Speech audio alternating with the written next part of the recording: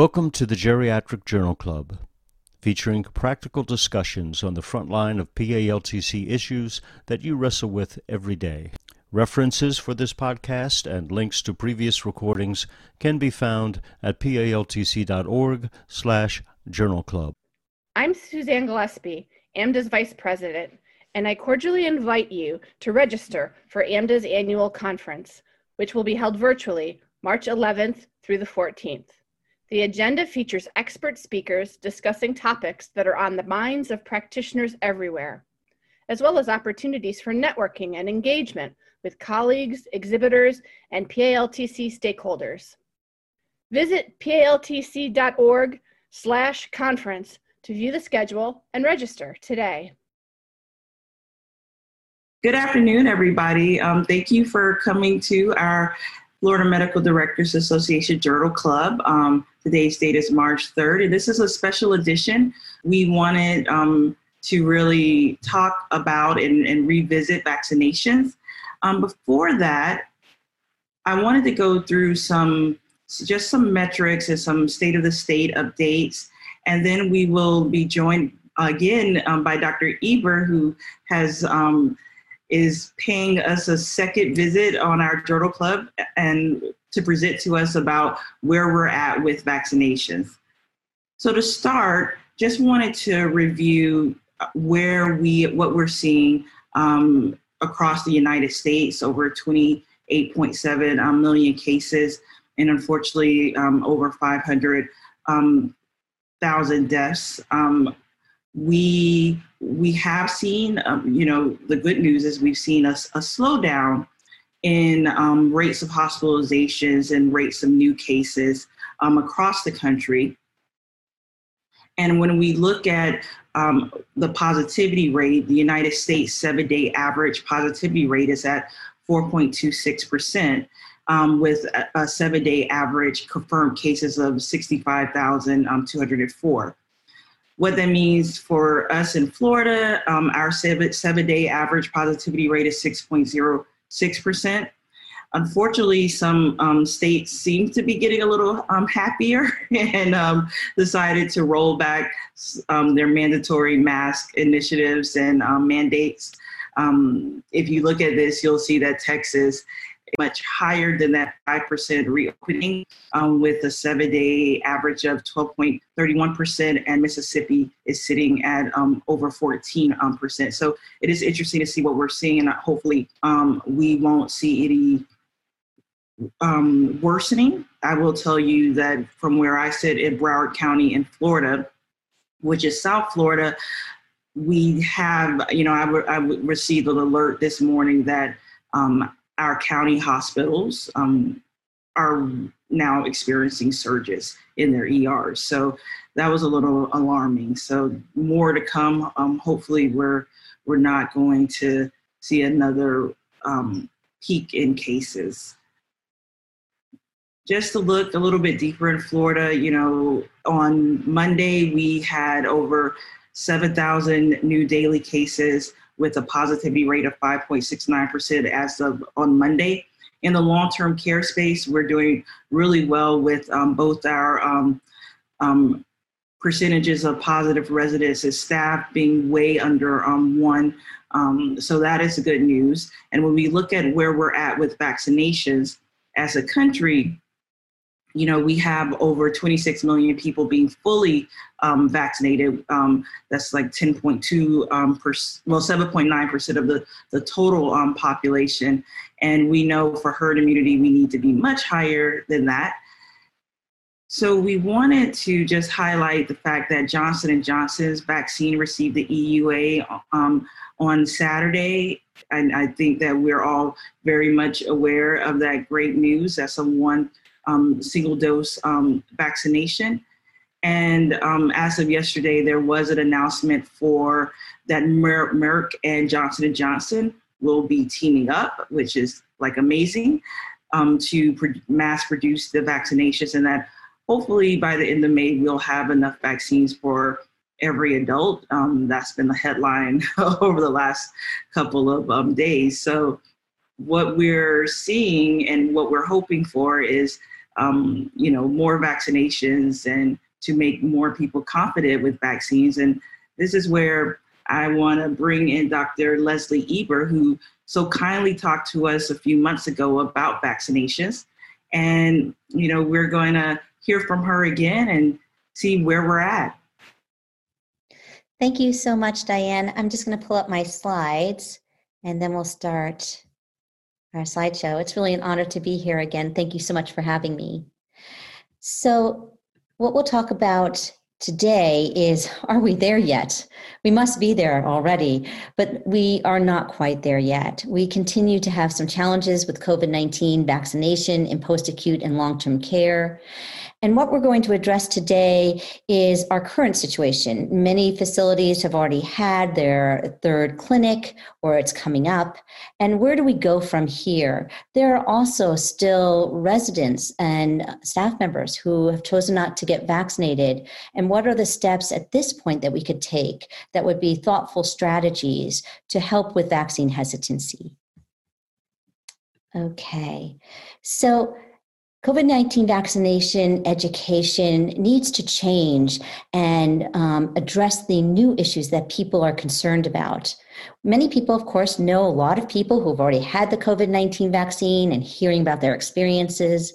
But a recent publication from the CDC, the MMWR, published on February 5th, even though this is preliminary data, shows that over the first month of all of the staff members in post-acute and long-term care facilities that were part of the federal program that were offered the vaccine, only 37.5 as a median of the staff chose to get that vaccine. So clearly we still have some work to be done. COVID-19 vaccine education needs to be relevant, up to date, and absolutely address current concerns. What about the variants, anaphylaxis? Do I only need one dose? All these things are what questions that staff and residents have now, and it's important to address those. But the key ingredient really in doing this final mile of COVID-19 vaccination is trust within our facilities. It's really the day-to-day lived experience that engenders trust. And people are not only looking for information, they are looking for some affirmation. They want to feel seen and heard and respected. They want to understand who their messengers are and what the message is. But really underlying all of these concerns may be from staff members, maybe they don't have my best interest at heart. Maybe they just want to tick up their vaccination rate in our facility, but they're not truly thinking about me. And that's really the main issue for many of our staff members. Demonstrating that you care about the person and are invested in your staff is really the key to continuing this conversation. So what hinders trust with the COVID-19 vaccine in this moment during the pandemic? And we do have a couple of barriers. So the first is previous inconsistencies in COVID-19 information. We've changed our guidance several times, including with masks and hydroxychloroquine, and this makes trust a little bit more elusive. News and social media giving equal weight to different opinions is often not very helpful. Maybe masks don't work, maybe they do work, and putting them on equal ground can sometimes make people question, who should I trust? The lack of transparency during the pandemic has been significant, both at a local and national level, and also the wrong message getting out there. What we found, and research backs us up on this, is sometimes one personal story about a negative experience may resonate with folks even more than the positive experiences of millions. And we need to understand that folks are having those influences. Abstraction, if specific questions and details are not shared and we don't fill in the gaps, people will fill in their own gaps with information found elsewhere. This may be reliable or not. It can lead to inaccurate messages and overall confusion. And then the facility culture. Having open and transparent culture at the facility level is key in order to build trust. And sometimes during this pandemic, this has been hugely challenging. It was hard to say sometime in the middle of this pandemic, look people in the eye and say, we don't have enough PPE for you to do your job safely. That was a hard statement to make. And so facility culture and transparency can be elusive. So there are principles to increase trust and acceptance of the COVID-19 vaccine.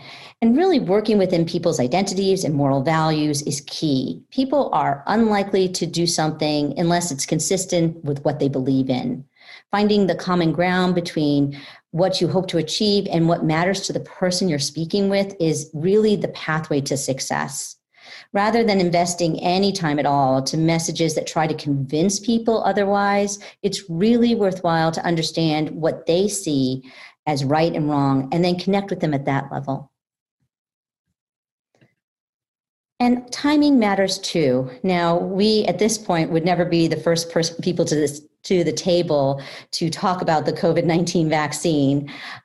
People do tend to believe the first ideas that they hear, but sharing new content about the COVID-19 vaccine is helpful and relevant and can lead to credibility. Talking about the new variants, what is occurring locally, and sharing that new information is really important to people. They want to know this. They also want to understand the positivity trends in their area. Repetition is also important. As you see, repetition is also important. Sometimes people need to hear things 3 or 4 separate times to really have it resonate within them. So this is an opportunity to clarify and make sure that people have the right information. So now let's talk about the messenger. Messengers need to have, of course, ideally, a history of trust within your facility. Trusted lay leaders can also help, CNAs and nurses that are role models, and influencers. Influencers are often not the most popular people in your facility, but they are the people who, when they speak, everybody listens.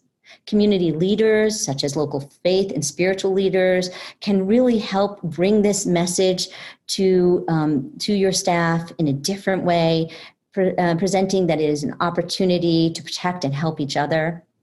But it's very clear from the research that most people want to receive their information about the COVID-19 vaccine from people they kind of know, not always just national leaders, but local experts that they can trust. So now let's talk about the message. Providing concrete, valuable information is important.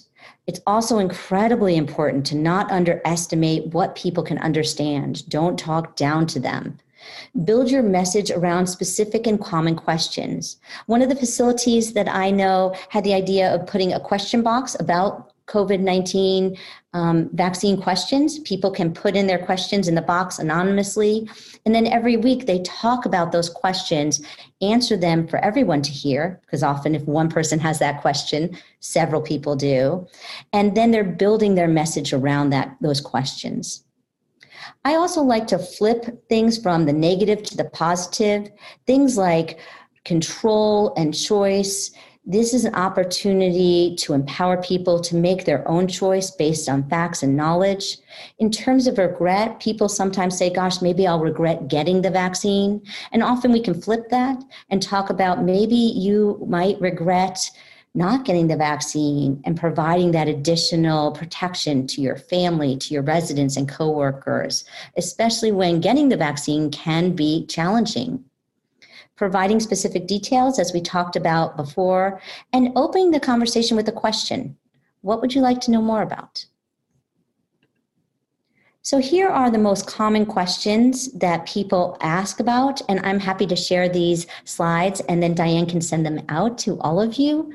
I always tend to review what we know about the vaccine efficacy and safety, adding in the Johnson & Johnson information, and answering that strategic question, was it developed too quickly? Letting people know that no steps were skipped or missed. The FDA didn't lower their standards, they actually raised them. Okay. And not only what you say is important, but how you say it. I think this is one of our most important slides. It's important to humanize the person that you're talking to. It's a conversation, not a script. And then finding out what people are most fearful of. Is it autism, Guillain-Barré syndrome? There's a great podcast on the Annals of Internal Medicine with Dr. Kimberly Manning from Emory. And she says, and I love this, don't just wag your finger when you're telling people about the COVID-19 vaccine. It is an engagement, a conversation. It's not like talking with your kids. And it's important to know you don't have to seal the deal. We are not used car salesmen. I have had a lot of success with leaving those conversations open. I had, with our first vaccine clinic, I talked to 2 staff members and 1 resident, and I didn't ask them at the end, so are you going to get the vaccine? I left it open, and I thanked them for the conversation. It ended up that all 3 of those folks did get the vaccine on that vaccine clinic day. Take your time, show you care, practice compassionate listening. True listening is palpable. People can tell if you're just doing this because you have to, but you're not invested in the conversation. And don't be afraid to leave some quiet spaces. Have people process what you're saying and give them time to respond. People respond to what they feel, and demonstrating your investment in your staff is always ideal. Always show respect. These are frontline workers who have risked their lives every day to do their job. And then this is a trick that I do every time I talk to someone. I build my narrative by combining both facts and my personal vaccine story so that we start having a true and authentic relationship during the conversation. Community relationships with vaccines need to be acknowledged and talked about. Different communities have different relationships with the vaccines. There have been decades of mistrust and exploitation that have led to fear and profound lack of trust of vaccines, and that is completely understandable. We need to respect those experiences, talking with an individual and not at them, and validating their past experience with respect for their emotions. Sometimes community leaders and role models can be very influential. And it's important also to talk about the clinical trials, that we are not quite there yet, but we have improved our diversity in these clinical trials. People want to know, was I in the clinical trial? Were people like me in the clinical trial? And it's important to talk about that as well. Addressing social norms is also very influential. Social norms influence human behavior, and we know this. Peer groups are very influential. You can use FOMO, fear of missing out, to your advantage, and highlight influencers as role models who have gotten the vaccine, and reinforcing positive behavior. This is one of my favorite slides in our slide deck, the innovation diffusion curve. It explains kind of where we are now. We know that the more vaccinations that are given and the more innovators and early adapters that people see getting the vaccine, the more people will change their minds about getting the vaccine. Many pragmatists and skeptics will accept the vaccine after they see these early change agents get it. It's a dynamic process. And so the take-home message of this slide is that we have more of an open door than we realize. Coming back to staff members and rediscussing their issues, their concerns, that can be enormously beneficial and can lead to vaccination. And research has proven this. So we have an opportunity. Now I thought we would discuss addressing social media and medical information. This has been an enormous and profoundly influential about the COVID-19 vaccine, unfortunately. And it's important to have a strategy about how to address social media misinformation because it can get underneath our skin a little bit. The first thing I noticed that I have trouble with is I feel like my heart rate goes up and I kind of get personally a little bit offended or mesmerized by this misinformation. So it's important to not take the misinformation personally. Listen first. People want to be heard. Show respect. And really, you have to come into the conversation to celebrate the fact that the person thought enough of you to have the conversation. They trusted you enough to ask questions. It's important to go into these conversations with the goal to not prove the person wrong. Nobody wants to be humiliated or feel unintelligent. That is not going to lead to a pathway of vaccination. So more about how to address social media misinformation. Try to assess why the information is resonating with the person. Take the opportunity to redirect them to more trustworthy information sources like the CDC and explain to them what we know to be true medically at this moment. Also ask them to consider, where is this information coming from? And why is it so popular? Is it sensationalism? Does it look extraordinary? Is it a fact? And has it been proven? There are also some language that you can use during these conversations about social media that can be very helpful. You can acknowledge the concern. I see you've been thinking about this a lot and it's really important to you. Don't shut the conversation down. We want to encourage the discussion. And you can ask questions like, tell me where you heard about this information. Do you trust the source? Never be condescending. This is a person who trusted you to have the conversation. So avoid strongly negative word like, that's crazy. Offer to trade sources and explain what you know medically. Another idea is to acknowledge the questions that folks have. That's a good question. Let's talk it through. Again, the point is not to prove the person wrong. Evoking positive emotions can be compelling. We know that fear immobilizes people and shame is ineffective.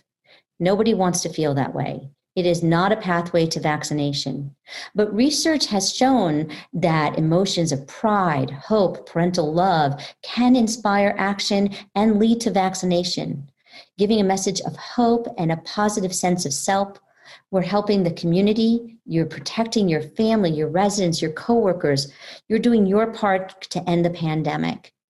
I also always try to throw in that it is a pathway to getting our lives back, and that's okay. Imagine how good it will feel if you could go out with 3 friends for a cup of coffee with no masks. That would be great. And to do it safely so that you know you're doing the right thing. These are emotions that can promote.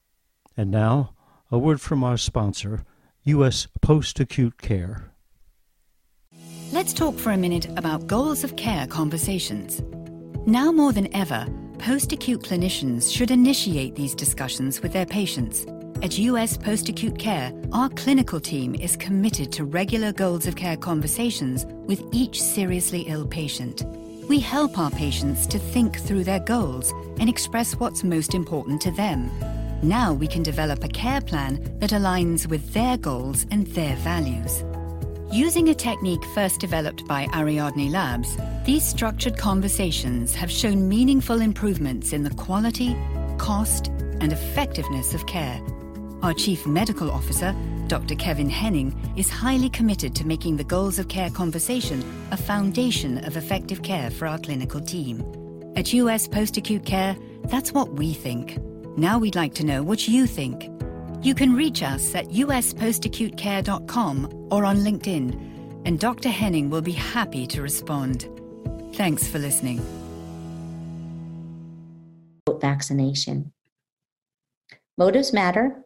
We have to consider the motives of the information seeker. Sometimes fear can lead to actively seeking information and lead to people looking at social media. We need to understand that. And then fear of repercussions in terms of immigration and health. We also want to look at the motives of the information sharer. Be transparent and honest about your motives. I am not doing this so we can hit that 80% mark for our staff vaccination rate. I hope you get the vaccine because I want you to be all right. Honesty builds trust, but always name the issues. Don't kind of hide that in the conversation because then the conversation stales. Spread the word and make it fun. This is an incredible moment. Are we so lucky that we have these now 3 vaccines? They're effective. They can save lives. We want to create a celebratory atmosphere around getting the vaccine. We want to use stickers and buttons. This sounds kind of silly, but research shows that these things are effective. When you use stickers and buttons and posters, it really does motivate some more people to get the vaccine. Create a vaccine wall of fame with pictures of staff getting the vaccine and captures, I'm getting my vaccine because, and these ideas can be very compelling and effective. So now let's talk about continuing COVID-19 vaccination in post-acute and long-term care now. Most of us are either headed towards our third vaccine clinic or are already done. AMDA's just completed a strategy paper, which was completed yesterday, and I know that Diane will share this paper with you on continued vaccination, COVID-19 vaccination in post-acute and long-term care. The CDC on February, I believe it's 8th, explained 3 options for post-acute and long-term care facilities to continue COVID-19 vaccination. You can partner with a long-term care pharmacy that's enrolled in your state COVID-19 vaccine provider system. You can partner with a pharmacy that's enrolled in the federal retail pharmacy program. Now, the federal retail pharmacy program has not been yet allocated vaccine yet. And so there may be a delay if your long-term care pharmacy is using the federal program. And if you're a facility that feels you can do this, you can enroll directly with your state to be a COVID-19 vaccine provider. In looking at these 3 options and talking to multiple facilities, AMDA found that probably option 1 and option 2 are the most viable. But the first step is to connect with your local long-term care pharmacy and ask them, are you getting vaccine? Are you a state vaccine provider? Can you help us out with continued vaccination? It's clear that we may need a bridge plan to get those second vaccines, inoculations for folks who have had their first vaccine shot during a third clinic. And ways to do that is connecting with your local and state health departments and seeing if they can help you. You can connect with retail pharmacies to see if they have vaccine and maybe they can partner with you. And so those are 2 bridge plans that can be effective. The most important thing, though, is to never, ever pass up an opportunity to give a COVID-19 vaccine. Even if you don't know when the second shot will be available, we now know from data that's just published about a week ago that the first vaccine shot for either Pfizer or Moderna is very effective. So please never pass up that opportunity. Some further planning pearls for continued vaccination in post-acute and long-term care facilities is asking some question. Who will give the vaccination? Will it be the long-term care pharmacist or it will be your staff? Will you be receiving a vial or pre-filled syringes? If you get pre-filled syringes, often they need to be labeled with the person who's receiving that vaccine to ensure that there's no vaccine waste. We always have to remember that if you're getting pre-filled syringes, you have a 6-hour window from the moment the vial is opened. So that includes the travel time. And so you really want to understand and have a system with your long-term care pharmacy about when they open the vial and that they label the pre-filled syringes with that opening time. Who will do the reporting? And can your new admissions get their first vaccine shot in the hospital? And who is going to collect and follow up on that information? I highly, highly suggest that you have 1 or 2, preferably 2 vaccine coordinators to understand storage, handling, and administration, as well as reporting elements. Talking with legal guardians and medical power of attorney approval before requesting that vaccine is really important. We don't want to request a vaccine for Mrs. Jones if her. So what about the data that we need for reporting, and how do we coordinate with our long-term care pharmacies to be effective? This was developed from the ASCP, the American Society for Clinical Pharmacists, to help us know what data we will need. So this data set will be available to you that will be required by all long-term care pharmacies providing COVID-19 vaccines for your facility administration. Finally, we talked about misinformation and disinformation on social media. It's important to know where the good stuff is. These three are trusted tools and information. They're good information to share with your colleagues, with your staff, and with your residents, as well as their loved ones. So it's always good to know where to find good information.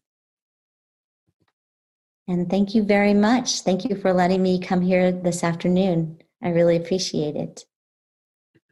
Thank you, Leslie. That was wonderful.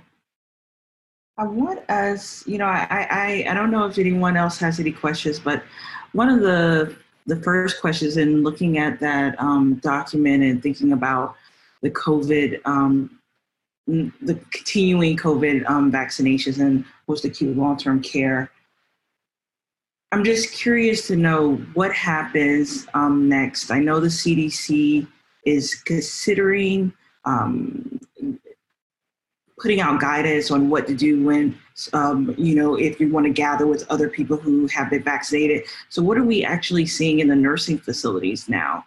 Are we allowing those residents who have been vaccinated to socialize with each other? What's happening?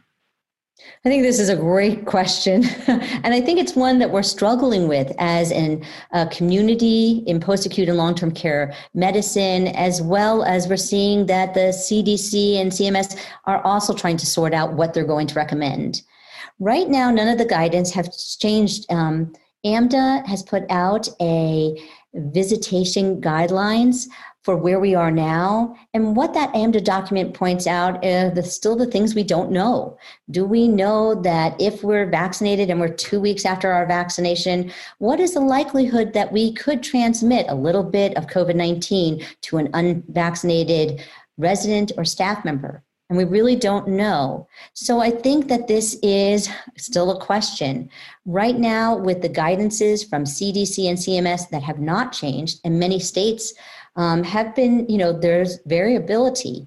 Some states are opening up much more easily. Some states are being more cautious. So I think you need to look at your state guidance and recommendation before you move forward. See the situation in your local community. What is your community positivity rate? And then review where you are for the CDC and CMS guidance for opening up for visitation. So although we are still patiently waiting for the information we need to make a scientific and thoughtful decisions on how to open up, we need to be cautious and we need to consider all of those guidances, both at the local, state level and from CMS and CDC. So I don't know if it's one size fits all. I think it depends on your community, your situation, your positivity, and what your state is recommending.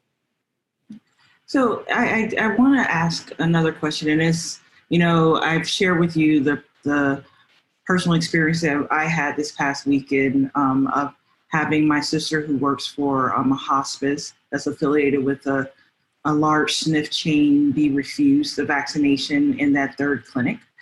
Not only was she refused, but all of the hospice team were refused, and they are all now positive in the last week and a half for COVID, which means that I don't even know how many other people in the Tri-County area down here in South Florida are now positive for COVID because of the exposure between all the CNAs and the nursing staff. It's really horrible. What do you do if you're in that, if you're there and you're the nursing home administrator, the director of nursing, the medical director, the CMO? What should your message be if that you do get that type of push? I think that's a great question. And that actually happened to me personally. So I was at my third clinic at the nursing home where I'm the medical director. And they said, oh, we're not giving any first shots. What I had done, and I was really respectful and, engaging and collaborating with the vaccine team. I had copied and printed out the CDC recommendations. It's in their frequently asked questions about the COVID-19 vaccine. And they talk about that they recommend giving a first dose even at a third clinic. And so when we talked about that these were the CDC recommendations and that our facility was going to follow those CDC recommendations, it seemed like that conversation had turned. They did have to call their lead pharmacist, but then they vaccinated for first vaccination many residents and staff in my facility. It did take a conversation and it did take some persistence. It's a conversation worth having. But even though the state of Colorado promotes first vaccinations during that third clinic, we've heard many stories where the pharmacists from Walgreens or CVS have initially refused to give those first shots. And again, we always want to empower our administrators, DONs, medical directors to have that on their fingertips, the CDC recommendations, print it out and show it to them and explain that, our facility is going to follow these recommendations. They're national recommendations, and often that opens the door. We have a question from the chat about mandating vaccinations. I don't know if there are anyone on this call who's in a facility that has mandated vaccination, but Leslie, I was hoping you could speak to that for us. I'd be happy to. I think you can ask different folks what they think about it, and you may get several different answers, so I'm just going to give you mine. This is an emergency use authorization, so it has not been officially approved by the FDA. It's been authorized. There's a difference there. I think I have some issues with mandating a vaccine that has not been officially approved and that only has an EUA. I feel that mandating the vaccine at this moment is not the right thing to do. I think down the road, after approval, there are some facilities that mandate the flu shot.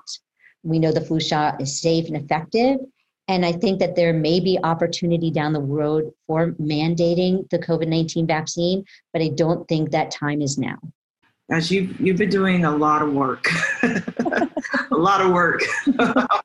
on this. Do we know where we're at as far as nationally? How many, how much of the staff within post-acute long-term care has actually been vaccinated?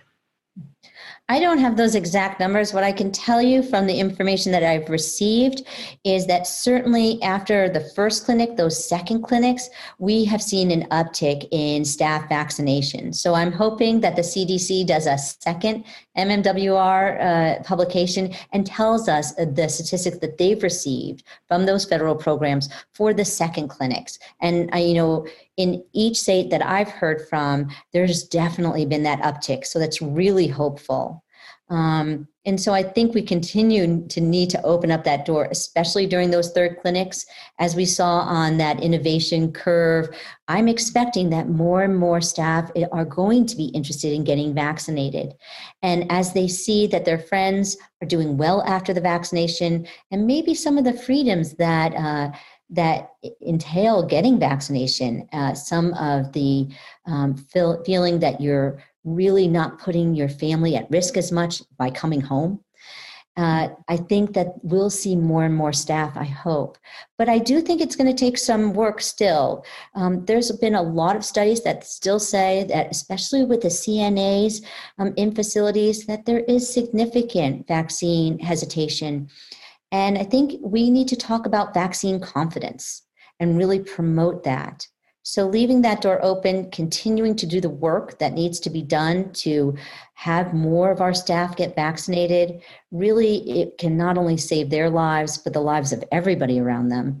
And so I hope that every facility still dedicates themselves to having those conversations. It's easy to think that we're done. Are we there yet? Is it done? But it's a work in progress.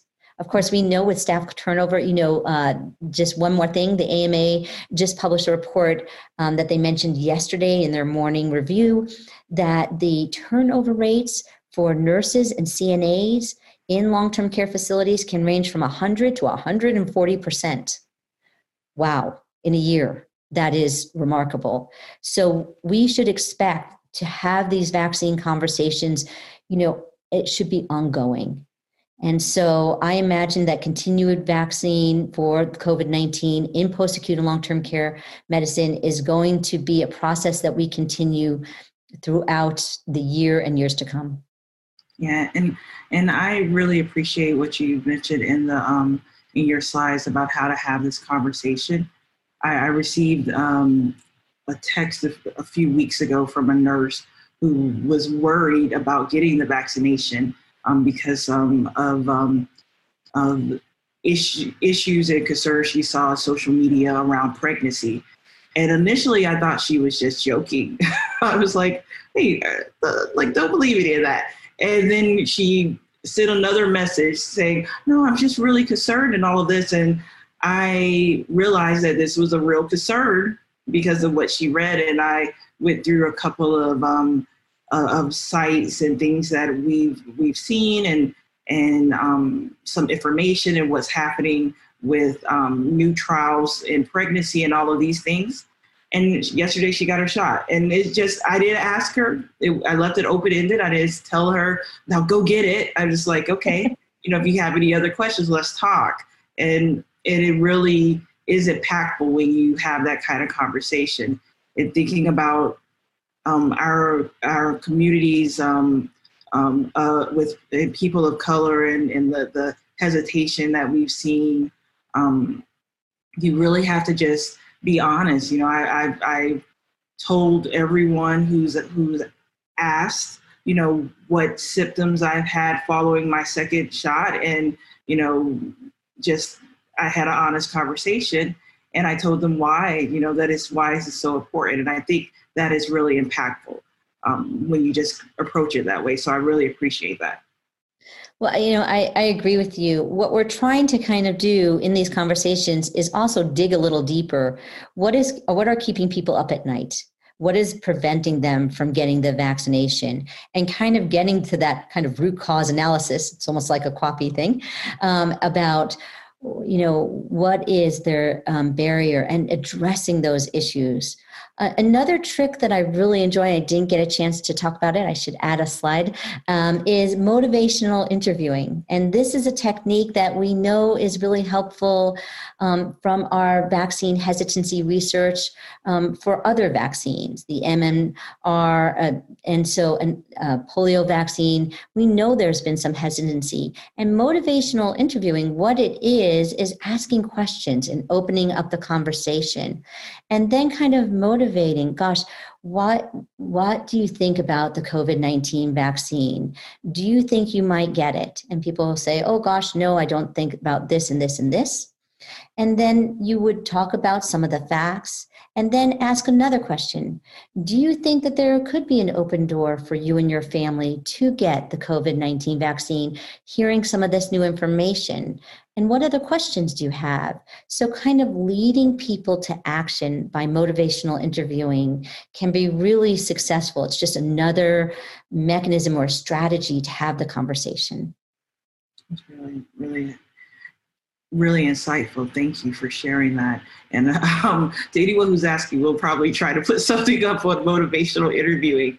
I did have a question about what do you think the possibility of doing fourth clinics and maintenance at SNFs will be? What do you think long-term possibility of that? It would be wonderful. I know that AMDA knocked on that door several times, as many states knocked on that door with CVS and Walgreens. To my knowledge, it hasn't really, except for maybe occasionally, really come to fruition. I think now that the CDC is investing in this federal retail pharmacy program, I wonder if it will be their way to thread the needle, and that those clinics may not be per se an opportunity. But one of the things that when we talked with long-term care pharmacies about different ideas, we did leave the door open, as did the long-term care pharmacies, that if you all of a sudden have 7 new staff and 15 new residents, that you could have a mini clinic. And I think that many long-term care pharmacies would be open to that idea. Instead of shipping you, 5 vials, and especially for Pfizer, to mix it up appropriately, that they just come for one afternoon for 2 hours and vaccinate everybody, maybe just for an hour. So I think that in individual cases, that will be a possibility. But as a federal program, I don't see a lot of signs that that's going to happen, but maybe I'm wrong. I hope I am. Now, I think my final question, because I'm sorry, I'm bombarding you with tons of questions, but I wanted to know, you mentioned once that in Colorado, there was a concern about who should give the vaccination if you're partnered with the long-term care pharmacy, if your facility's partner. Can you speak to that? Because I think I think that's something that we really have to consider about the logistics of all of this. That's been the question of the hour on my radar for the past few days. ACA has just also published their kind of pearls for continued vaccination, and both ACA and the ASCP do pose that questions that different states may have different rules, that if you partner with a long-term care pharmacy that's getting an allocation of vaccine from their state, they're kind of a state provider, that there may be different rules about whether they can then partner with the facility and have the facility be the surrogate shot giver. So I think that different states may have different rules, and I think it's important to ask the question. Where I would start with investigating for my individual facility is asking your long-term care pharmacy. So the first thing you want to ask them is, are you getting vaccine? Are you planning to participate in continuing vaccination? The answer is yes. Then my second question is, where is your allocation coming from? Are you part of the federal retail pharmacy program, or are you a state vaccine provider? And then my third question is, will you be allowing us to partner with you so that we can give the shot? Or is your collaboration with the state bound by the fact that you have to, as a pharmacist, give that shot? The two issues around this is, first of all, making sure that vaccine isn't wasted and it's utilized quickly. And then the second is, whoever's doing the reporting, there are sometimes logistics that they have to give the shot to help with both reporting and with responsibility for that vaccine dose. So the state may be giving 40 doses to Goods long-term care pharmacy, and they're responsible for all of those doses, where do they go, and that they're being utilized. And that may be involving the pharmacists themselves giving the shot. We saw that also with our federal clinics that we're just finishing up, that there were some times where the facility said, gosh, would it help you? Could you do more clinics at once and get to us sooner if our staff helped you give the vaccination shots themselves? And the answer was, that is not part of our agreement with the CDC. We not only have to deliver the vaccine to your facility for these clinics, but we as pharmacists need to give the shots. So again, that's a question. Every state might do it differently. Asking and partnering with your long-term care pharmacist and pharmacy is the place to begin. Thank you, Dr. Ebert. Thank you, Leslie. This has been wonderful. If anyone on this call have any other questions, please do not hesitate to shoot us an email. We will make sure we get those questions to Dr. Ebert, and we will get everything that she mentioned up on in our library, including this presentation for you. Thank you so much.